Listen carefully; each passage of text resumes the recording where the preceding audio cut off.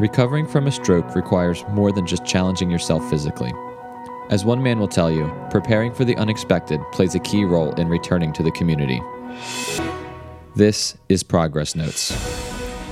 On Progress Notes, we share the inspirational stories of individuals who have overcome serious health issues.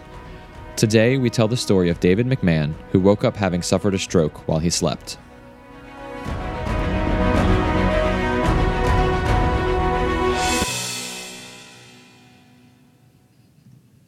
Settling in to watch a basketball game, David McMahon didn't find the game very exciting and fell asleep in his man cave.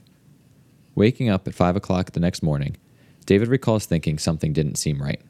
He got out of bed to go to the restroom and fell. He got up again, fell again, and proceeded to drag himself to the bathroom.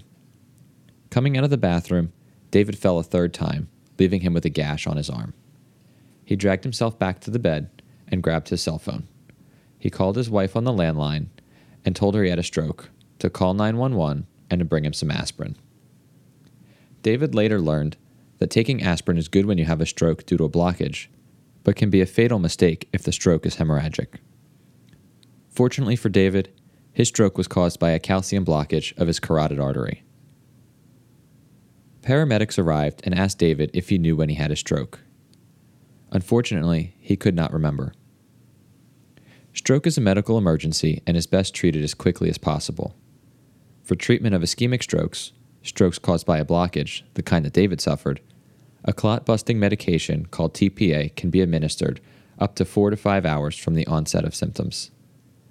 But because it wasn't clear when David's stroke occurred, the paramedics could not risk administering TPA. The paramedics brought David to Redlands Community Hospital, where he was treated for a few days before referring him to Ballard Rehabilitation Hospital in San Bernardino. David admitted to Ballard and stayed 18 days for intensive stroke rehabilitation. At Ballard, David found a team of therapists who would challenge him in preparation for his return home. David recalls these moments being very impactful. During a particular therapy session, David was working on walking with a front-wheeled walker. His physical therapist, Allison, bumped into him. He was surprised and startled by this, but Allison reminded him to be prepared for the unexpected, because you could be bumped by someone at any time. He noted how hard his therapist worked him, and he's glad they did. They tested his limits, but David was driven, stating, "I don't give a damn. I'm going to get out of here quick." And that hard work paid off. 1 year after his admission to Ballard, David stopped by the hospital just to say thanks. Since completing his rehabilitation, David is fully recovered. He returned to work part-time as the advertising sales manager for the Redlands Symphony. David continues to practice his golf game and is just about ready to get back on the course.